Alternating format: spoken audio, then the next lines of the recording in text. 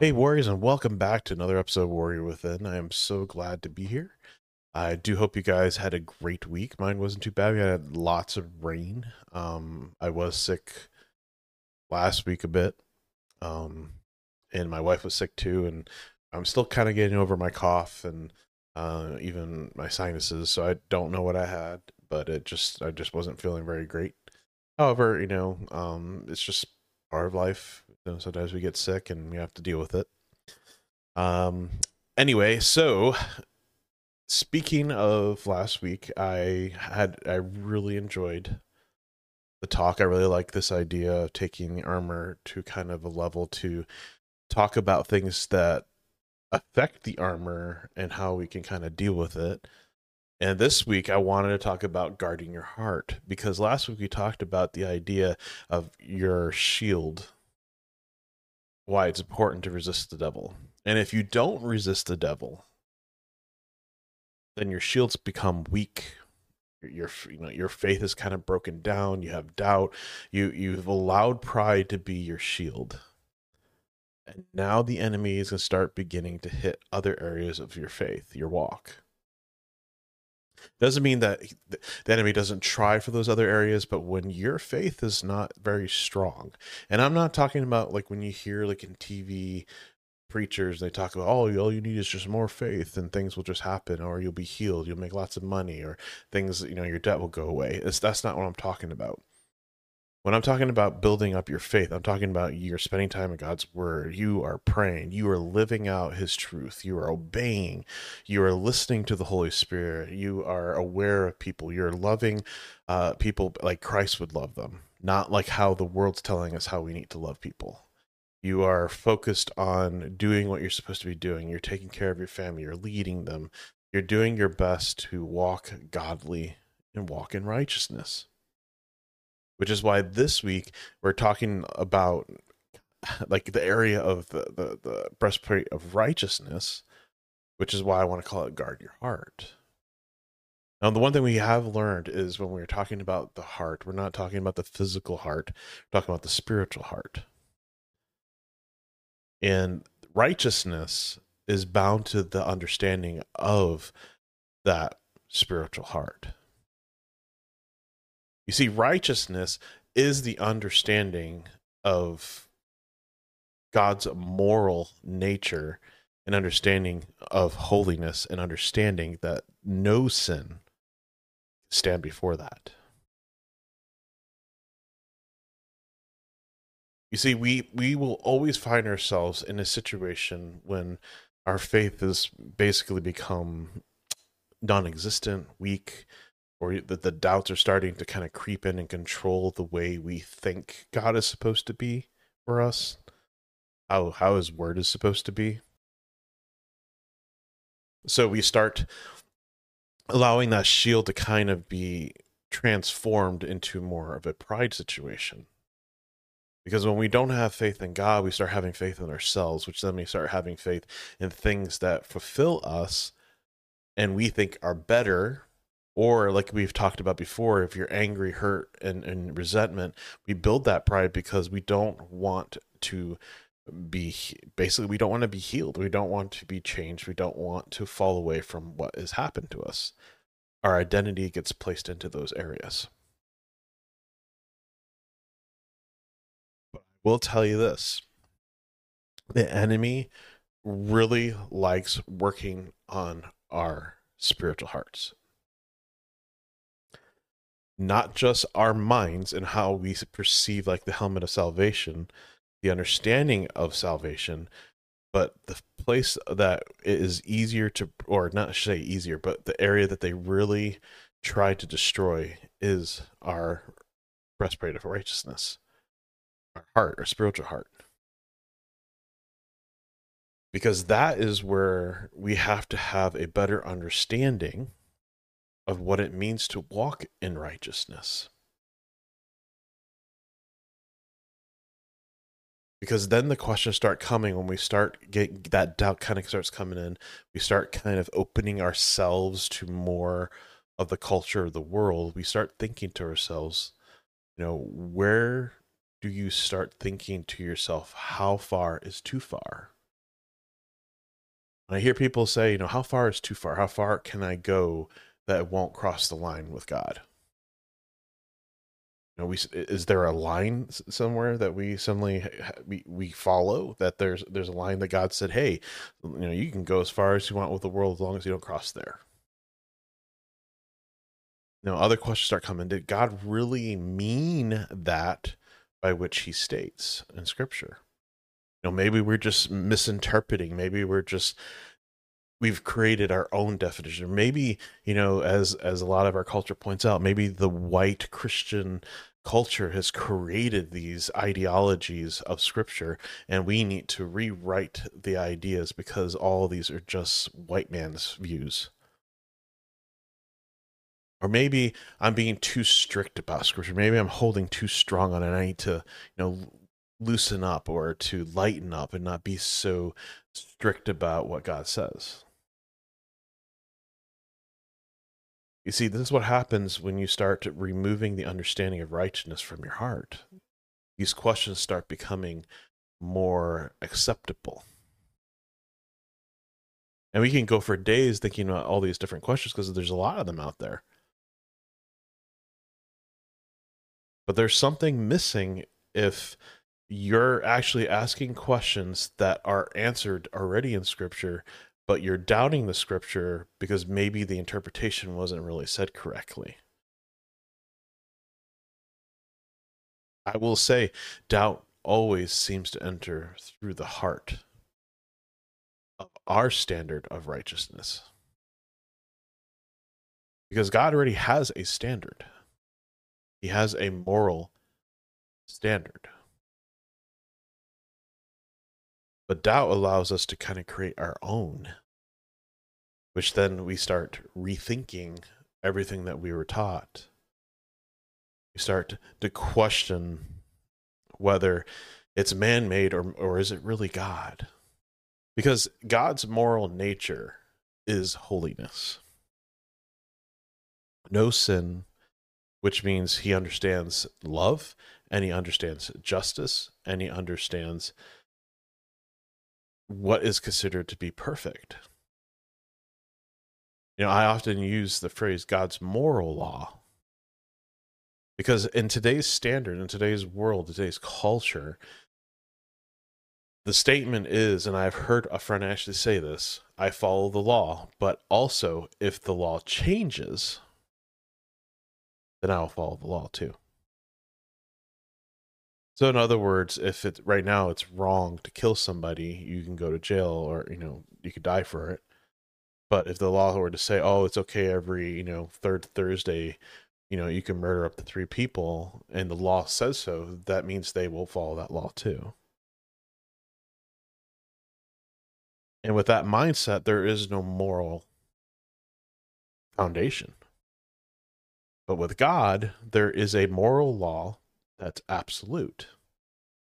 God said, murder is wrong.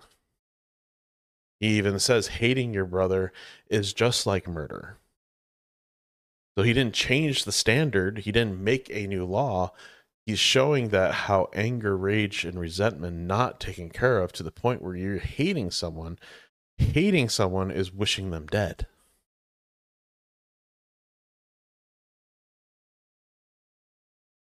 Sin is sin. Doing wrong has stayed the same in God's eyes. Nothing has changed. Grace doesn't mean that suddenly now sin has less value to God's moral law. But the cool part is God provided a form of grace. This is why it's important for you and I to grow in our faith by walking with the Lord, doing God's word, obeying it, and not trying to compromise it to fit the world. Romans 4:20 is where we're going to go. Romans 4:20 through 27. My son, give attention to my words. Means listening. Incline your ear to my sayings. Pay attention to what he's saying. Do not let them depart from your eyes. It's interesting he wants you to listen, but then he doesn't want it from your eyes, meaning that what you're hearing, you should be seeing, and how you act and how you present yourself and how you speak and how you treat others and how you walk. It says, keep them in midst of your heart. Now we've used in Proverbs 3 where, it talks about, I put your word, on my chest. Well, it's talking about the heart and the spiritual mind, or the spiritual mindset of the heart. Keep them in your spiritual mind of the heart, meaning it should be what is filling your breastplate of righteousness. That's where righteousness concept is going to come from, because you're having a better understanding of who God is. You're taking what you're hearing, or in many cases reading, you're taking it in, and then you're living it by what you see, because you're living it out. So people, when they see it, you're living it out, and now you're also supposed to keep it in your heart. Verse 22, for they are life to those who find them, and health to all their flesh. Keep your heart with all diligence. Other versions use guard your heart. For out of it springs the issues of life. That verse itself tells you something you need to have repeated through your head. For out of it spring the issues of life. What you fill that heart will come out in your words, come out in what you want to see, come out in what you think, come out in how you handle things, how you treat people, your relationships, how you lead as a husband, how you lead as a father, how you lead at work. It will come out. Verse 24, put away from you a deceitful mouth, and put perverse lips far from you. Verse 25, let your eyes look straight ahead, and your eyelids look right before you. In other words, keep straight, because you remember in the New Testament, it talks about how narrow, or how straight and narrow the road is, how wide the other road is, which means you can go left and right? Because it says right after in verse 26, ponder the path of your feet and let all your ways be established. What does it mean by be established? Where are you establishing yourself? You're establishing yourself in God, his truth, in obedience. You're following. You're not wandering into other ideologies trying to make it fit more of what you want. You are actually literally establishing God's word as your foundation and following it. Verse 27, do not turn to the right or the left. Remove your feet from evil. You're still walking into areas in your life that it just keeps filling up your desire for sin. You need to stop doing that. If you need to, if you're struggling, especially because I know a lot of guys struggle with pornography, and anything triggers it, then you may need to cancel all your streaming. You may need to cancel all of your gaming. You may need to cancel any other reading hobbies like comic books or anime or manga. Anything that triggers that sin and desire to go after, you may have to literally cancel yourself from doing any of that stuff. No internet, no smartphone, and it may have to be for a time. But if anything is triggering you, that something needs to change. But that's just for sin. What about ideologies and other views that keep coming into the church and start trying to pull you away from what is considered the steady or established, steadfast refuge foundation by which we stand on? It's not as easy to notice that this is in the way when it looks so good, because it plays on the understanding of our truth. Because when we start focusing on everything and anything outside of God's moral law, the Bible, structure of his truth, we begin that process to compromise. It becomes easier to accept other ideologies or systems of view versus fully standing on what God has to say. We start thinking to ourselves, we start questioning the righteousness of God. I mean, that's the biggest thing I've been hearing more of, is the questioning of the righteousness of God. God is holy. But if God is holy, how can a loving God truly punish sinners? Because if you're asking that question, you don't understand what holiness means. Holiness is without sin. So if you are with sin and you never accepted Christ as your Savior, you can't be in his presence. This is why Moses, when he went up to in Mount Sinai, he wasn't allowed to look upon the Lord, because if he did, he would die.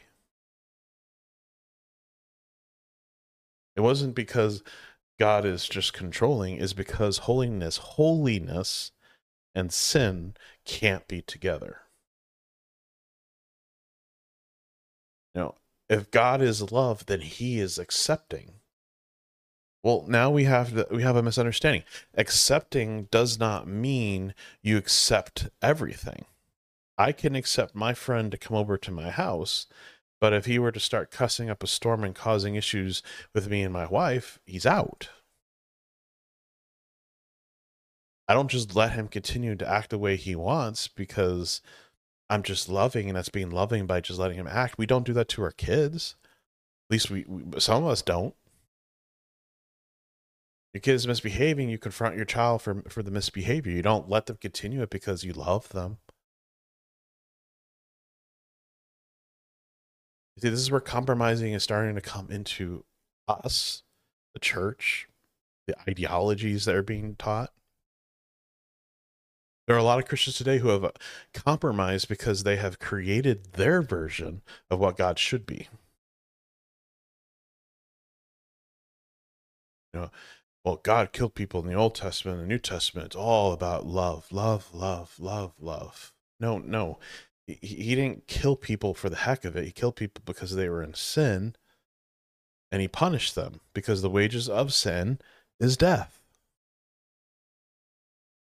Grace has provided a way where not every single time we sin, we are condemned to death immediately. It allows us to ask for forgiveness, allows us to repent, allows us to work again back with the Lord and get our lives right. But God also provided that in the Old Testament. If we all remember what happened to David, because he repented of his sin. So in other words, he didn't continue in his sin and God accepted him because he loves him. No, David repented, but God still punished. There was a consequences for David's actions.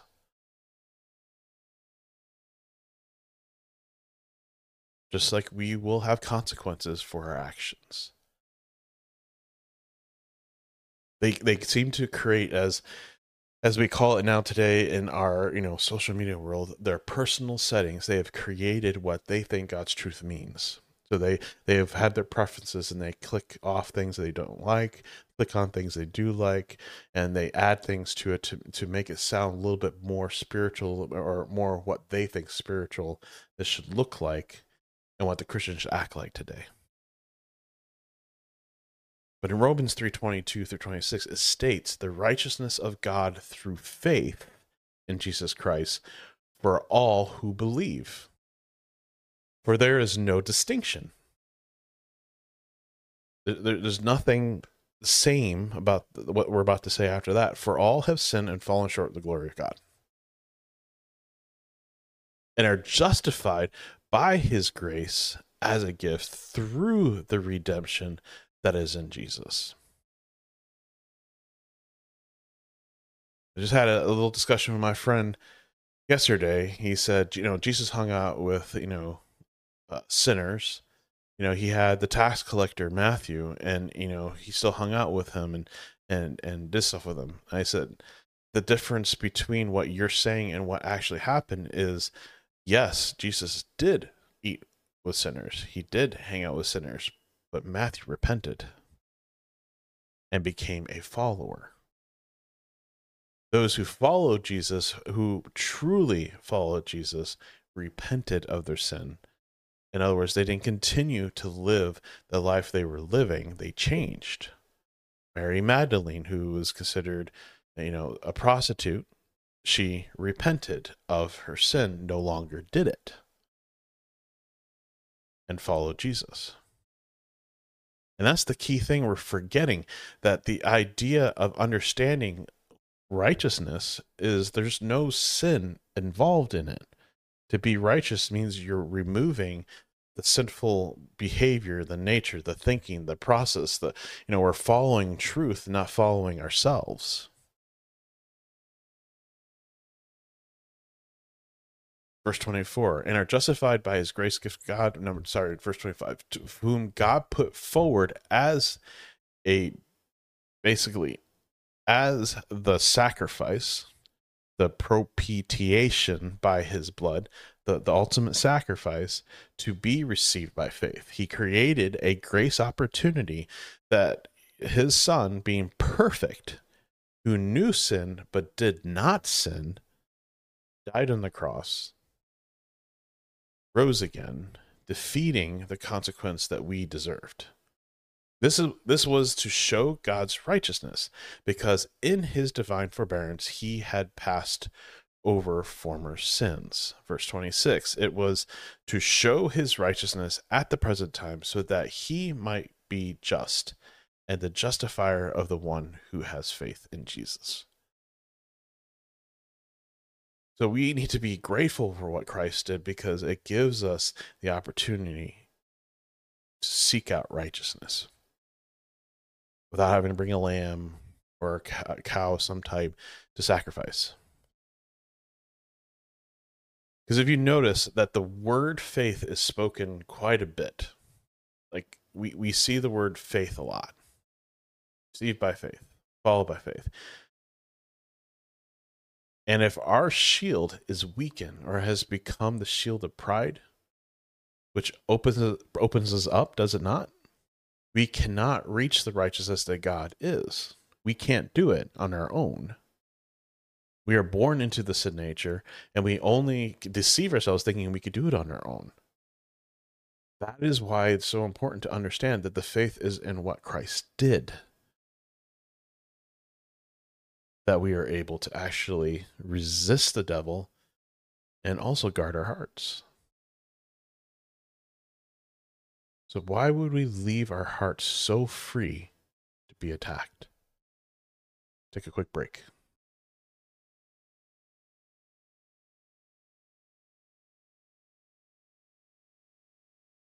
By the blood of Jesus, we have been covered and forgiven. We will find redemption in Christ. So why does this matter to us? Romans 8:5-9. For those who live according to the flesh set their minds on things of the flesh. So if we're not following God, we're following the flesh. So what does it mean when people are supposedly following God, but they're allowing all this other stuff, ideologies, thinkings, processings, whatever you want to call it, into their walk? And they're living more about that because of their personal preference that they have created, but not the true scriptures.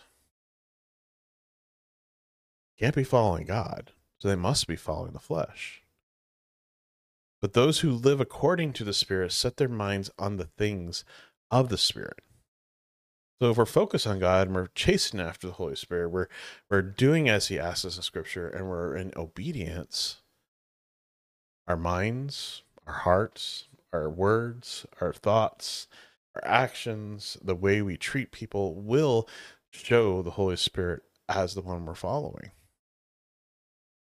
Verse 6, for to set the mind on the flesh is death, but to set the mind on the Spirit is life and peace. When we put our minds on flesh, it leads to death. It's the process of death. And it could be the death of other people because you weren't willing to speak on truth. You've allowed people that you've known to continue to walk the path that they're going because they don't have to, quote unquote, know Jesus. They just need to be good people. Well, they just love people. Why do we need to confront them about their sin? And you're going to be leading them to death. But you have the mindset of the Spirit, as we're supposed to, it'll be about life and peace. And this peace does not mean nothing happens to anybody. It means that you understand that you're in a sinful world. God will give you peace through it. And you'll learn how to be able to stand firm, and you'll learn how to actually move forward.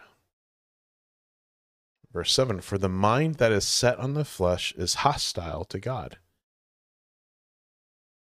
You notice it doesn't say the mind that is set on the flesh is partnered to God or is accepted by God. For it does not submit to God's law. If you notice that most people who struggle or battle to try to say, well, we need to reinterpret, we need to maybe rethink how the scriptures were written, we need to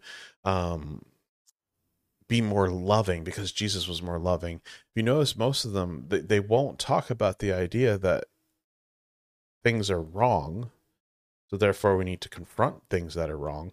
They don't want to submit to God's law. Indeed, it cannot. Because they don't want to, and they're not going to submit to God. They start creating their own version. Verse 8, for those who are in the flesh cannot please God. I know I've used this verse before, but it's very important. For those who are in the flesh cannot please God. You're not pleasing God because you're being more accepting and more open and more interpretive of the scriptures because you don't want to offend anyone. Pleasing God is in obedience to him, walking in righteousness, standing godly, to live your life as you're supposed to, as God has asked you and intended you to do.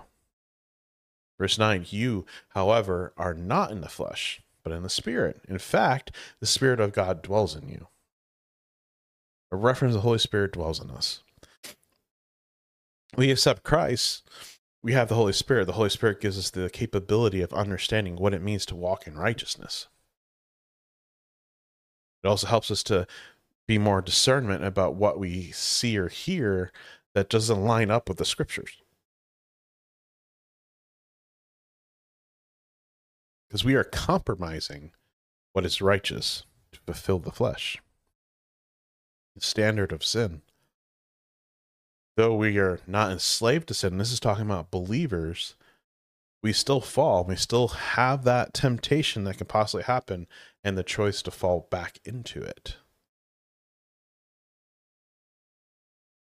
So we need to be careful how polluted the heart may be that we have allowed to be. But the only way we can better understand that is we know the scriptures. That means reading scriptures. That means learning about the scriptures. But it also means obeying the scriptures and doing what it says. Listening to the Holy Spirit and not other people who are trying to tell you, well, you just need to be more loving. You know, Christians just don't love people well enough. Well, I do believe that some Christians don't. But we have to be really careful what that actually means. What do they mean by being more?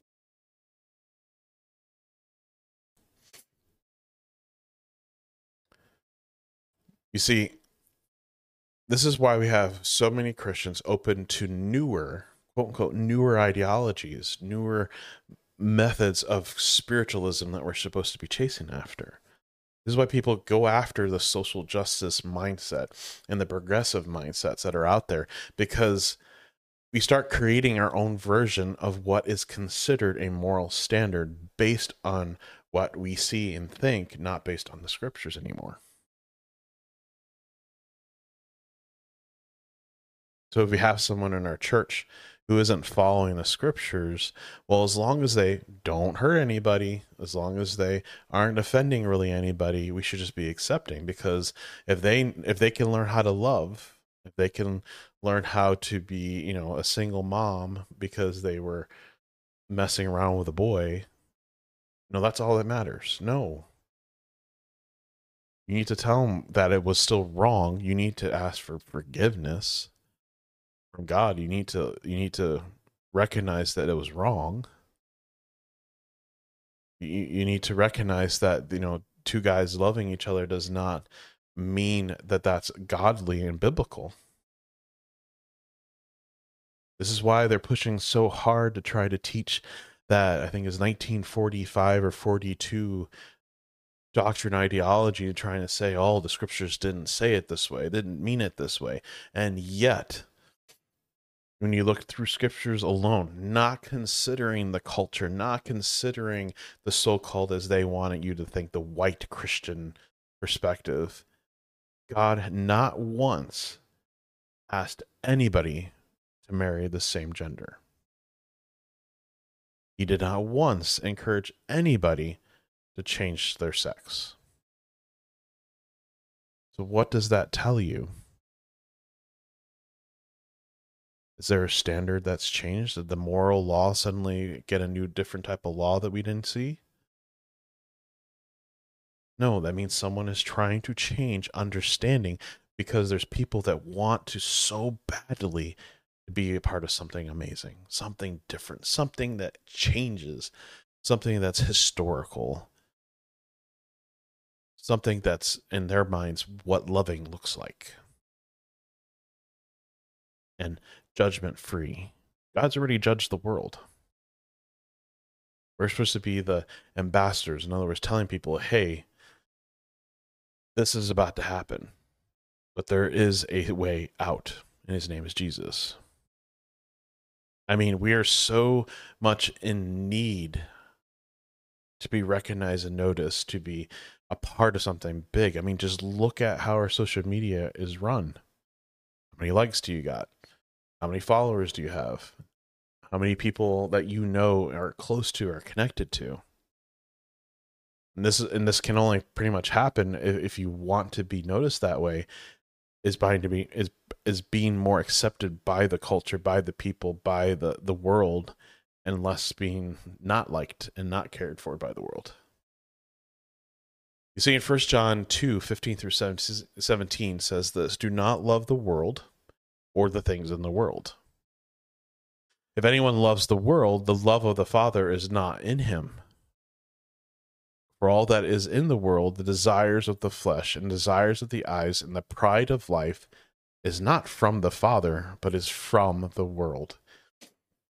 And the world is passing away along with its desires. Whoever does the will of God abides forever. Guys, you guys need to read this. 1 John 2:15-17. Read it over to yourself. Don't just hear it.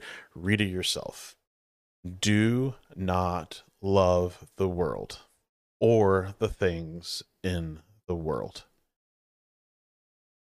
That includes culture, ideologies, sins, things that the world would see as okay.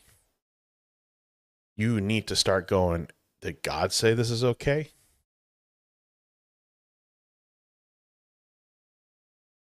If anyone loves the world, this is God's word. If anyone loves the world, the love of the Father, of God, of the Bible, of the scriptures, of the truth, is not in him. I am not saying this. This is what is in this verse. If anyone loves the world, the love of the Father, of God, of the Bible, in the scriptures, is not in him. For all that is in the world, desires of the flesh and desires of the eyes and the pride of life, is not from God. It is from the world. So in other words, if you are following what the world says is okay, if you're following people who call themselves Christians and they're trying to convince you to be more accepted by the world by being like A, B, C, D, F, G, this is why social justice gospel is not biblical. This is why progressive movement is not biblical. This is why the NAR pushing their spiritualism platform and trying to be more like God concept is not biblical. This is why the emergent church movement is not biblical. This is why anything outside the scripture is not biblical, because they all lead to the desires of the flesh, desires of what you want with your own eyes, and desire of pride of living the life that you think we're supposed to be living, and it's not of God. Verse 17, and the world is passing away. So everything that we've been holding on to, trying to be more acceptable, loving, love is love concept, just follow your heart, all of that is of the world, and eventually it's going to pass away. But anyone who loves God, anyone who's willing to follow God, anyone who's willing to obey God, they will abide forever. This is the essence of understanding what it means to guard your heart, to walk in righteousness, to not allow the breastplate of righteousness to falter and fall. Because if you better understand the idea that there is the world's view, there is God's view, there is God's moral law, there's the world's moral law. And the world's will change as law changes. We have seen it many times over. But God's law stays the same.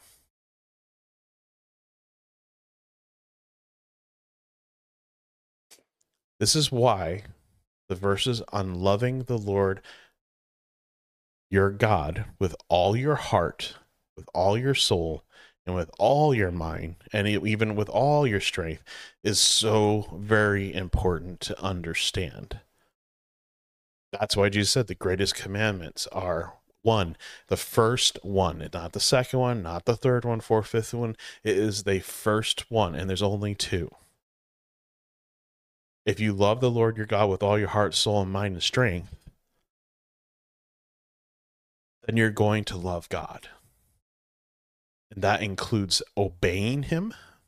That includes following what he has asked of you, desiring his will for yourself, standing up for what needed to be stood up for, for truth and for the standards of God and not of man, and protecting and guarding your heart. Because you will be walking in righteousness, because you're going to desire it. Even when you fail and fall, you're still going to desire to want to follow God. You're going to want to repent. You're going to want to change. You're going to want to change things in your life to help you to stay on track. You're going to want it. Because if you do not love God first and obey him, then you cannot show the love to the world or your neighbor. You won't understand how to do it. But you also won't be fooled if you're doing what you're supposed to. You won't be fooled by what the world is saying. Hey, this is how you're supposed to be. We're just supposed to be accepting. No, we're not supposed to be just accepting. Someone comes to my church and they're living a life that's not godly, they are more than welcome to walk into my church. But they're not going to be leaving with me accepting their sin where they're at. Because this is why you need to guard your heart. Because if you don't, you're going to be more acceptable on things that are not biblical, because you don't want to look different. You don't want to have the 1 or 2 likes.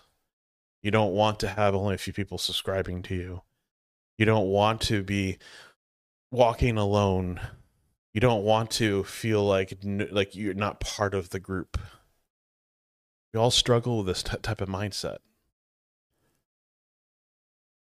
I've learned very much so that my friendships are going to be very small. I'm not going to have a lot of people running to me and being true friends. May have some people who may be a friend for a time, and I may have a few people that will be part of my life for a time. Ultimately, the road is going to be very straight and very narrow, and not a lot of people that are going to be interested in hanging out with me.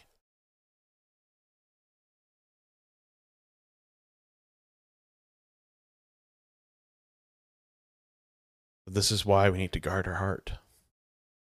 This is why we need to protect what is true, what is righteous, what is godly. Because if we don't, the armor is going to start changing on us, and we're going to start seeing things differently, and we're not going to be following God. We'll be following our own version. Let's pray. Really, Father, thank you for this time. I ask you to bless the guys that are listening, and even the gals that might be listening, that you would just help them to really think on your word, to really know your word, spend time in your word, to grow in your word, and to protect their hearts. Allow them to understand if they keep feeding their heart with things that are not of you, they're going to be following the flesh. So give them direction. Snap them out of whatever it is holding them hostage in these ideologies of the church and spiritual awakenings that are supposed to be making things more spiritual for them. Allow them to see you and your word as the truth and the final foundation, to look at you as the moral law, not trying to compromise to fit the world better. I pray this in Jesus' name. Amen.